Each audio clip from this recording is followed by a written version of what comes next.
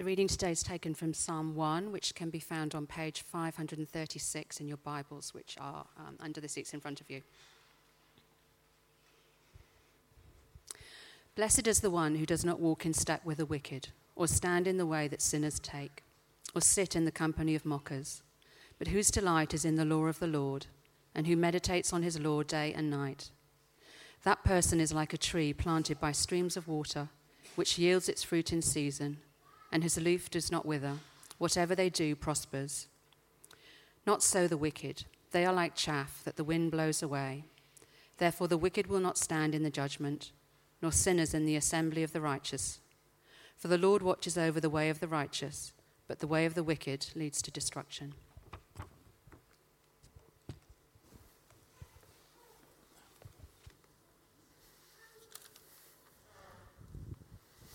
Good morning, everyone.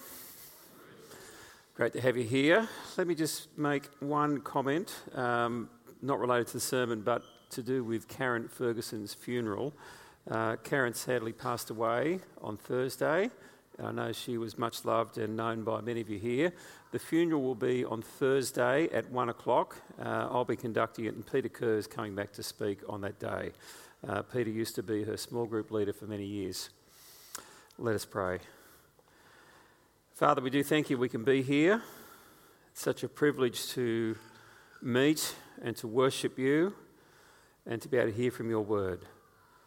And Father, as we begin this journey today, seeking to go to deeper places in our lives under you, may you speak to us, and Father, help us to respond and have a passion to know you in ever increasing ways and deeper ways. We pray in Jesus' name. Amen.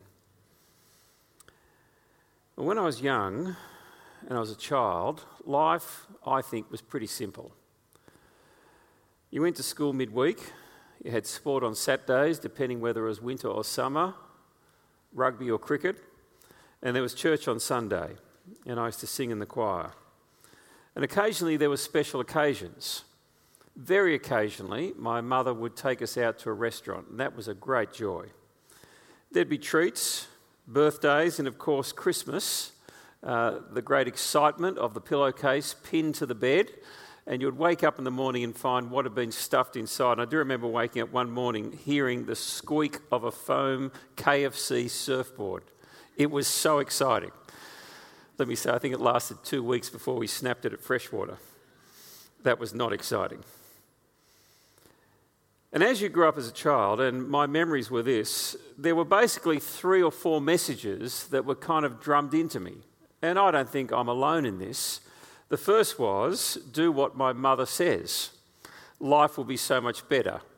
And let me say, she's a very wonderful woman, and that was the first rule of life. Second was, follow the rules.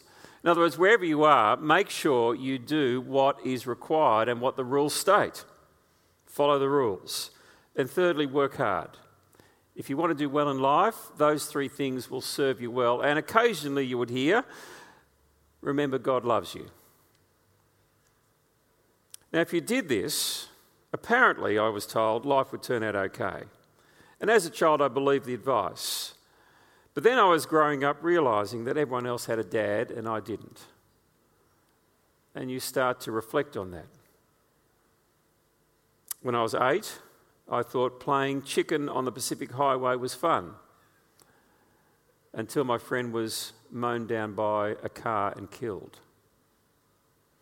I entered high school, and I thought the advice on drugs, and my mum being a doctor did lay it on, was a bit heavy-handed, until your classmate had become permanently affected by marijuana taking such that he developed serious schizophrenia and become permanently delusional and paranoid before he'd finished his HSC.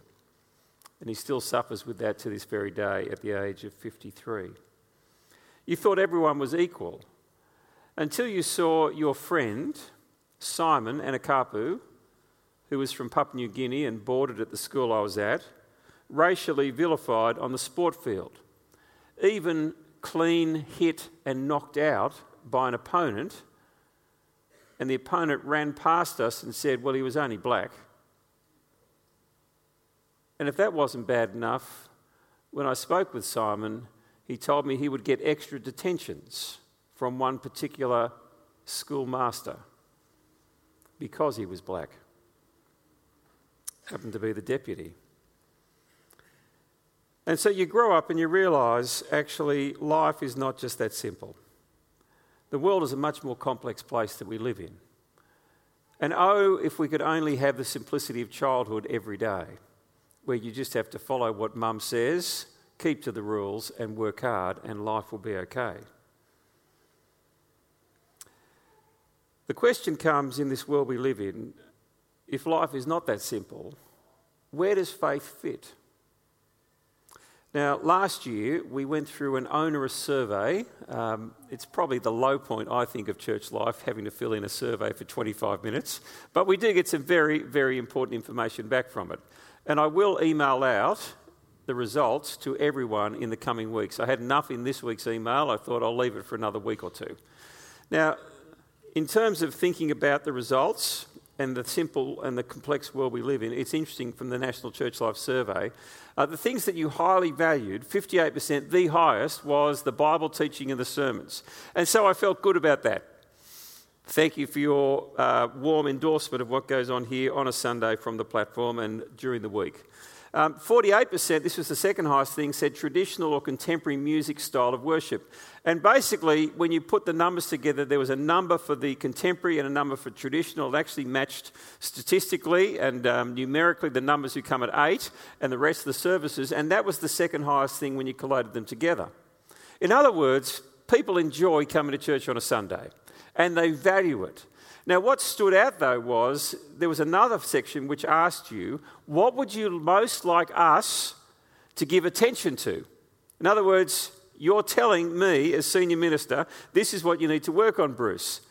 And the highest thing, 48%, almost 1 in 2 persons said, give spiritual growth or direction top priority. And my reflection on that was, okay, what you're saying, I think, is this.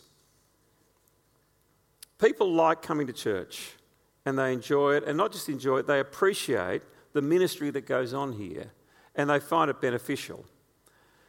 But yet, if they were honest, they might say something like this to themselves. If there was a moment, if I can say, of clarity, that perhaps their faith was not as deep as they'd like it to be. Perhaps there was even a shallowness to the faith that they'd like to replace with a deeper experience of God and His love. And if I ask people, well, how do you actually feel about God? I wonder if we were honest, a few, maybe even more, might say, you know what, sometimes I just feel nothing. Beyond brief moments of inspiration and a basic underlying conviction that there is a God, I struggle to attain anything more than a remote and abstract idea that God is there.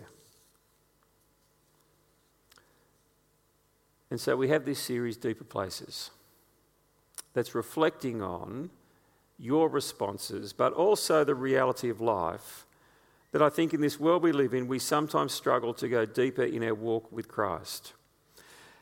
And what this series will outline, and what I want us to do, is not, if I can say, put forward a heavenly spirituality that is pietistic, praise the Lord, but yet shallow. But rather an earthly spirituality that will capture the present tension between what we have already in Christ, and we have it all, it's worth saying. We have every spiritual blessing in Christ in the heavenly realms, but yet it remains unfulfilled in so many ways. And we live in a world that is not heaven. And we want to have a deeper walk and experience of God in our lives today, not just when we get to heaven. And what we're going to do is go to the Psalms. And John Calvin, the famous 16th century reformer, wrote this about the book of Psalms. He said, I've been wont to call this book, not inappropriately, an anatomy of all parts of the soul. For there is not an emotion of which anyone can be conscious that is not here represented as in a mirror. In other words, through all the ups and downs of life, The experiences of the soul will be seen in this book that we call the Psalms, which is really a book of songs. In other words, we're looking at the Psalms to explore growing deep in our faith because there's a spirituality presented there from the lives of believers who have wrestled with and found joy and contentment in their relationship with God in all the experiences of life. Not just some, but all. Both good and bad, both easy and difficult. And the Psalms call us into a deeper life by acknowledging the trials of life and faith, and then inviting us to experience God in the midst of them. You see, the Psalms are not just to be read, they're intended to be done. They're actually a book of songs. And that's why the final week, we're having the sons of Korah come. And the only songs they write, the only songs they write are actually the songs in the Psalms. Their entire repertoire are psalms, and they've basically put them to music in a contemporary fashion, and we're actually going to sit here and engage with that in the final week. These psalms will show us what authentic spirituality looks like, and importantly, they're actually going to keep pointing us forward to the Lord Jesus Christ. Now, let me just give you a few words of introduction to the Psalms. For those who are not familiar with them, there's actually 150 of them, and when I say psalms, I mean songs. There's 150 songs here. Some are very short. There's one that's incredibly long, Psalm 119, which basically takes the Hebrew alphabet and it has a stanza for each letter in the alphabet as it goes through, and you'll actually see that in some of the Bibles, the Hebrew letter, you can see Aleph, which is the first, and it goes all the way through. Now, of those 150 Psalms, there's actually 5 books. If you've got your Bibles, open up this morning. We're going to start with Psalms 1 and 2. We're at page 536, and you'll see there, there's a little introductory note about the Psalms, and then it says Book 1. There's actually 5 books. Now, if you want to understand how the books work, I sent a link to a talk by Andrew Sheed, Old Testament lecturer. If you want an in-depth, master's level course on the Psalms in 1 hour, listen to this talk. I went to it. It was brilliant and breathtaking, but I want to listen to it 3 times because there's so much packed in. And he takes you through how the Psalms work in terms of all the books. It's incredible. We're looking at book 1 today. And when you have the Psalms, there's an introduction and there's a conclusion. Now, the introduction is 2 Psalms. And historically, Psalms 1 and 2 have been the introduction to the Psalter. That's what they call the Psalms. And Psalms 146 to 150 are the conclusion. Now, they are called the Hallelujah Chorus. Why? Each of Psalms 146, 7, 8, 9, and 50 start with one word. Guess what it is? Hallelujah. Which is 2 Hebrew words, Hallel and Yah, which is the word for praise and for God. That's where you get Yahweh. Okay? Hallelujah, praise the Lord. But in the middle of this vast book, there's songs about everything. And we're going to look at some of them. Now, let me encourage you, the devotional book will also point you to others of them. What we're looking at today is Psalms 1 and 2. They are the introduction. And I want to start with Psalm 1, and then I'm going to move to Psalm 2. Let's read. Blessed is the one who does not walk in step with the wicked, or stand in the way that sinners take, or sit in the company of mockers, but whose delight is in the law of the Lord, and who meditates on his law day and night. That person is like a tree planted by streams of water, which yields its fruit in season, and whose leaf does not wither. Whatever they do prospers. Not so the wicked. They are like chaff that the wind blows away. Therefore the wicked will not stand in the judgment, nor sinners in the assembly of the righteous. For the Lord watches over the way of the righteous, but the way of the wicked leads to destruction. Now this psalm opens with what you might call a simple formula for discovering the happy or blessed life. In other words, it lays out a promise to us that there's a life that if you live it, it's going to lead to blessing or happiness. Now, the word that is used there for blessing is the word also for happiness. And this psalm basically introduces the book of Psalms by saying this is the formula for life for happiness.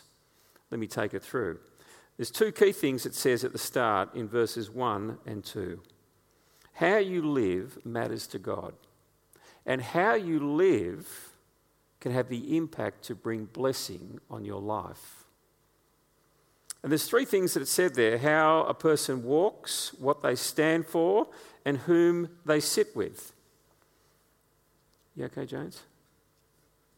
Do you want to grab a seat? Cool. So how you live and who you hang out with will have massive implications for your life. And if you want to have a deeper experience of God, live this way, is what Psalm 1 is saying. Fellowship with his people, stand for his causes. Live the way God wants you to.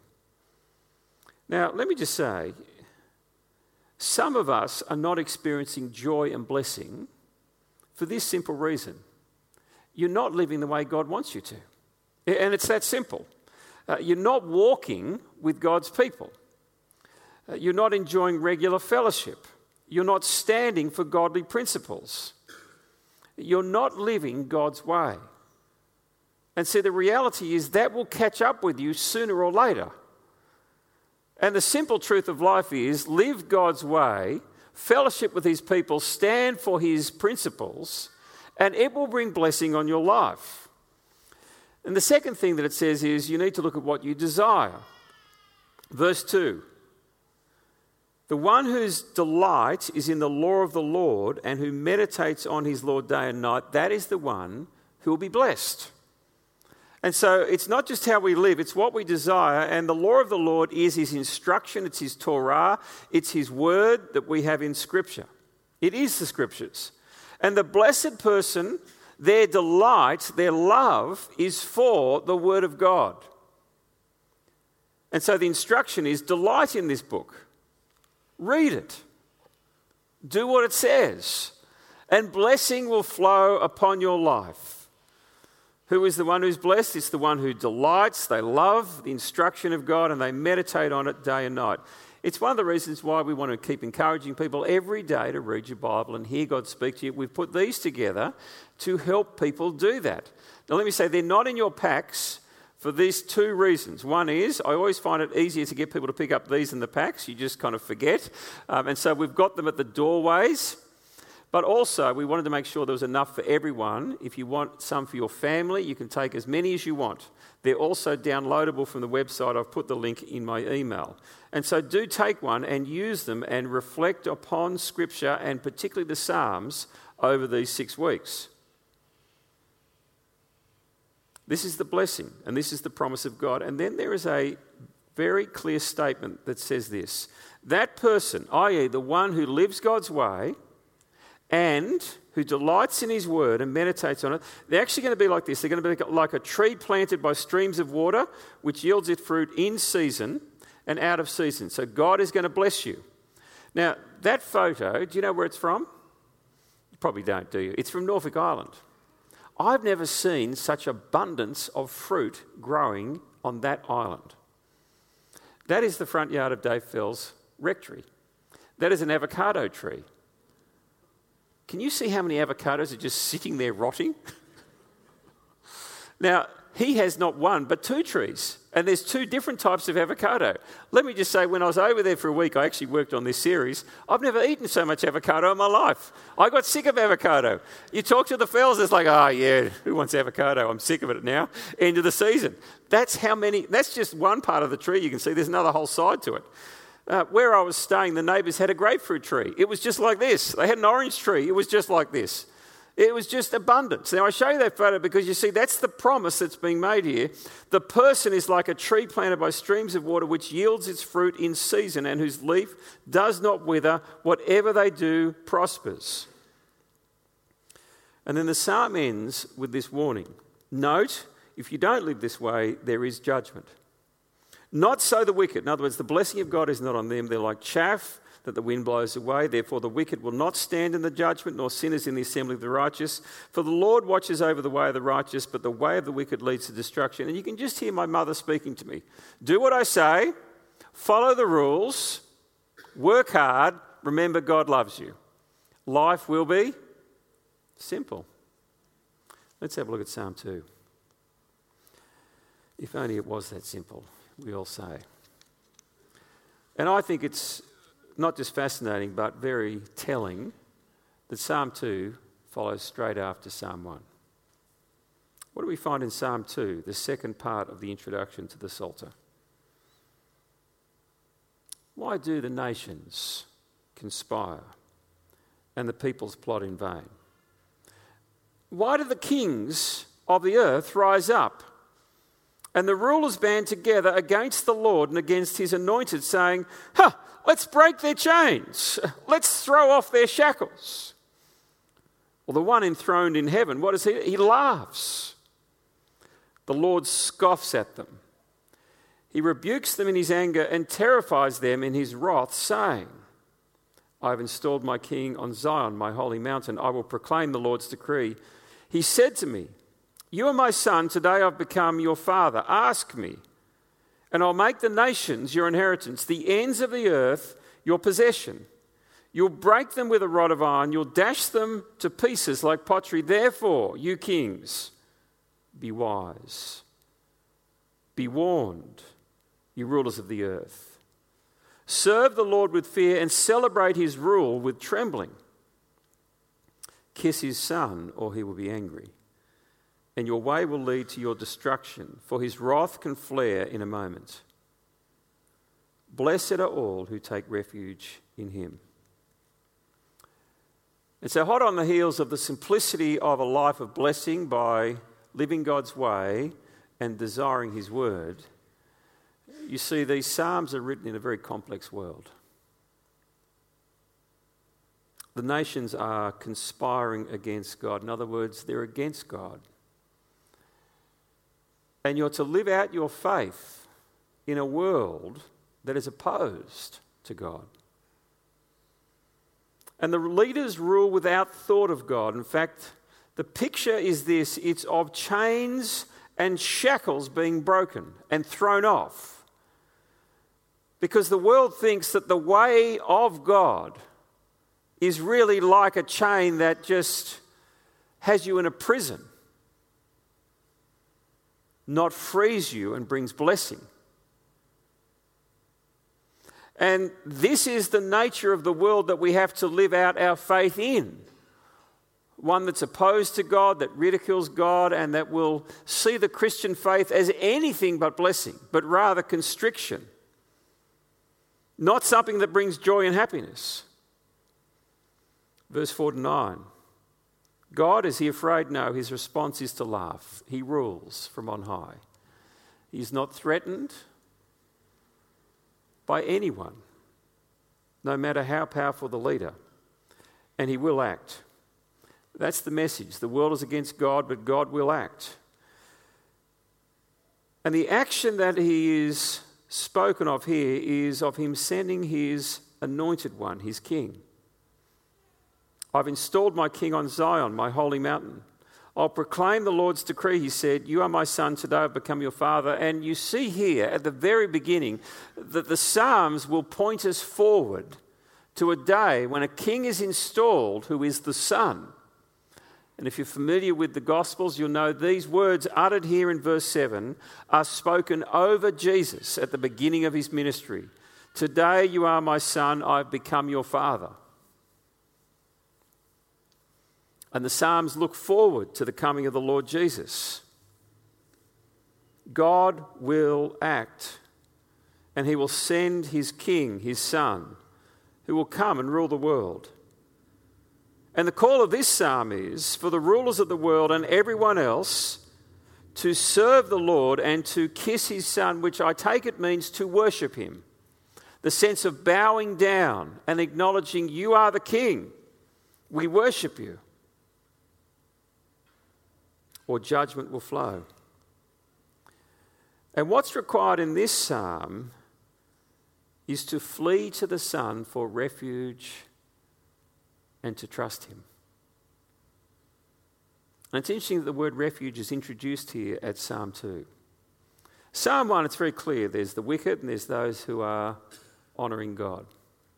But Psalm 2, actually, faith is to be lived out in the context of conflict, of opposition, of trouble, of needing refuge. And when you go from Psalm 3 to Psalm 145, there's 142 Psalms there, 33 times God is called a refuge or a shelter. In other words, one of the significant experiences of life is that you will need to find refuge and protection and help in times of trouble.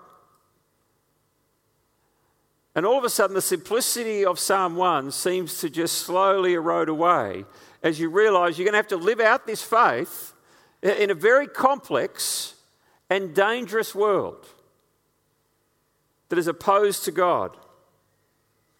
And you will not just need salvation, you will need refuge at the same time. So do you want to be blessed? I take it yes. I mean, who doesn't want to be blessed? Well, you need to hear Psalm 1 and Psalm 2 together. You need to live his way and not just follow his word, but delight in his word. But you're going to need to flee to the Son for refuge and protection and salvation as the one who will protect you and save you. Let me stop and ask the question. Do we really want to grow deeper in our walk with God and know his blessing on our life and know the reality of him working in our life? I think if we want that and we want God's blessing on us, there's three things we need to do. Firstly, we need honesty. If we are to get in touch with God in a deeper way, it actually means also getting in touch with ourselves and where we're at under God and the reality of our own situation and what we're grappling with. We cannot experience God and his grace while we live in a fantasy world of denial about who we are under God. We actually have to be honest about what we're going through, what we're struggling with, how we are living or how we're not living. And the Word of God will confront us at all sorts of ways about the reality of our human condition and my personal experience of it. My brokenness, my sinfulness, my emptiness, my aloneness. And the struggle of faith needs to acknowledge that if I'm to know God in a deeper way. That's what you will see in the Psalms. There's no hiding, there's no pretense. There's a raw honesty that comes in these songs. And they're sung out of the experience of a world that is sometimes very painful and very dark and not that simple. And so we must have honesty and descend into the valley of reality before we can climb the mountain of joy, which no doubt we're going to get to. And it is worth noting the end of the journey of, if I can say, this life where there's simplicity but complexity is the Hallelujah chorus. We're going to get there, but only when we descend through the reality of what life throws at us. And so secondly, we need honesty. We've actually got to embrace complexity. And what I mean by that is we've got to realise that there's going to be questions that we're going to have that we may never have answers to. We're going to have difficulties where we think, I really am finding this difficult to work through. I'm finding life complex in a way I can't understand it. And to grow deeper with God means abandoning the notion that life under God is always simple,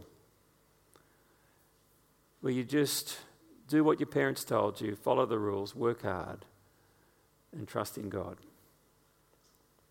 It ain't like that a lot of the time. And so thirdly, with honesty and an embracement of complexity, we actually need to call on God in prayer. And that's why the Psalms are so helpful, because they actually give voice, they give language to all the things that we will struggle with in life. And sometimes you may not even be able to pray, but you can just read a psalm that expresses your heart. And so you can express joy when you're happy, which is a great thing. You can show gratitude when you're feeling blessed. But you're actually allowed to complain when you feel let down by God. You're actually allowed to cry when you feel abandoned in life by friends or even by God himself. One of the most profound psalms is Psalm 88, and it finishes with this phrase, "Darkness is actually my closest friend." And when we're in need, we can call out and ask God to help us. When we rage because we sense injustice, we can cry out and say, "God, I just don't think that's right." And when we see goodness, we can delight. But when we experience hardship, we can lament. And when we come into bounty and blessing, we can celebrate and rejoice. And you see, that's the beauty of the Psalms. It actually encapsulates all of the human condition and the complexities of life in this world. And it still maintains faith in the midst of it. And growing deeper, I think, in knowing God is about actually how you hold on to your faith as you travel through this complex world and know that there is a God who does love you and one day will welcome you home. The Psalms take us on a beautiful spiritual journey that's beyond the token piety of read your Bible, do what it says, go to church and pray, as useful and as correct as all three of those things are. The Psalms call us to a deeper life that acknowledges the trials of life and to have a faith that invites us to experience God in them, not apart from them. And they're not just meant to be read, they're intended to be done and spoken and sung and used, because they show what an authentic spirituality really looks like. Now, I'm going to stop at this point, and I'm going to get Max Boyes up for an interview, and then I'm going to invite us to pray. Just hang on one sec, Max. I want to say this to us today. We need honesty, and we've got to embrace the complexity of life. And we need to do that by praying. And what I'm inviting us to do over the next couple of weeks is to have special times of prayer. Not just to hear the message and go away and have morning tea or go grab a coffee at one of the coffee shops, but to do business with God. And that's why the band is down here. We have a beautiful building. One part we don't use a lot in these services is the sanctuary. And I don't believe that that's a more special place than this place, but it's a helpful place and it's a set-aside place, and it's set aside to do business with God. And so we're going to use all of the building today. And I'm going to invite us to come up and to pray about where you are with God. But to give you some encouragement, I thought we'd get our wonderful pastoral care minister, Max Boyes, up. And I'm just going to ask Max two questions. Come on up, Max.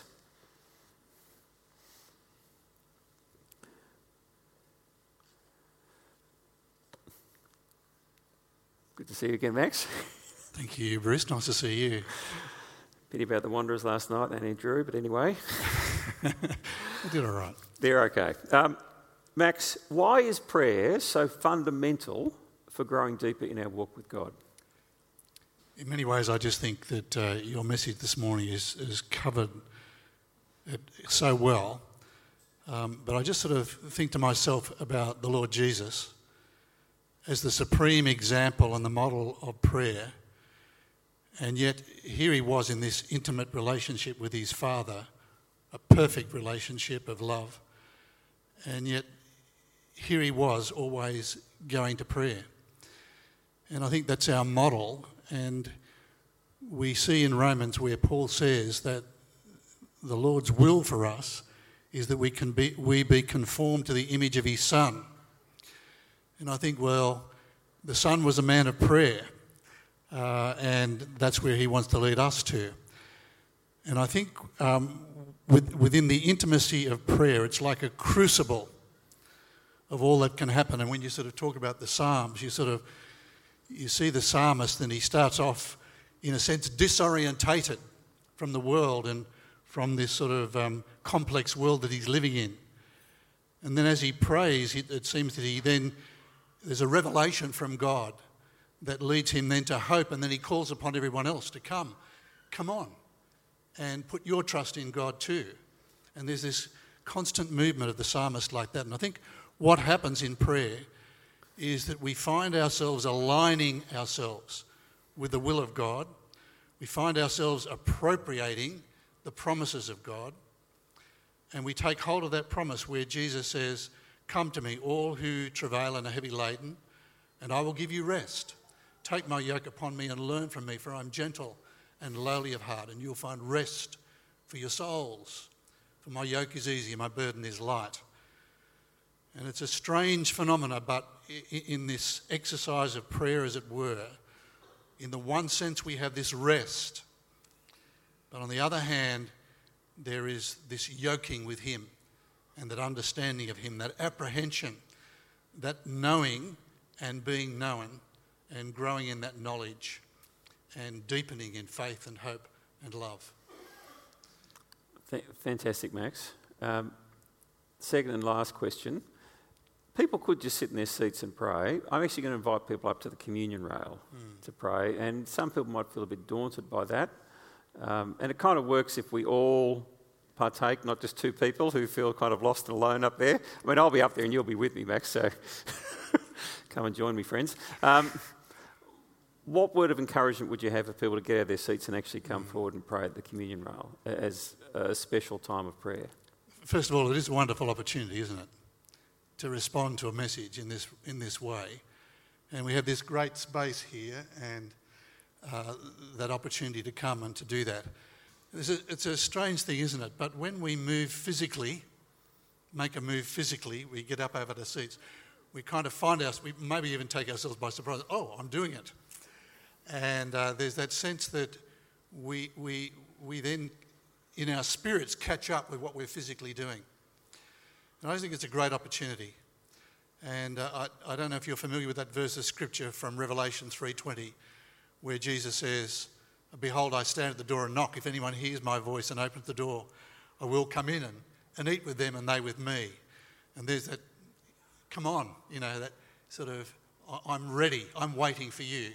Will you come and you pray? Now, of course, you can pray in your seat, and many of us will.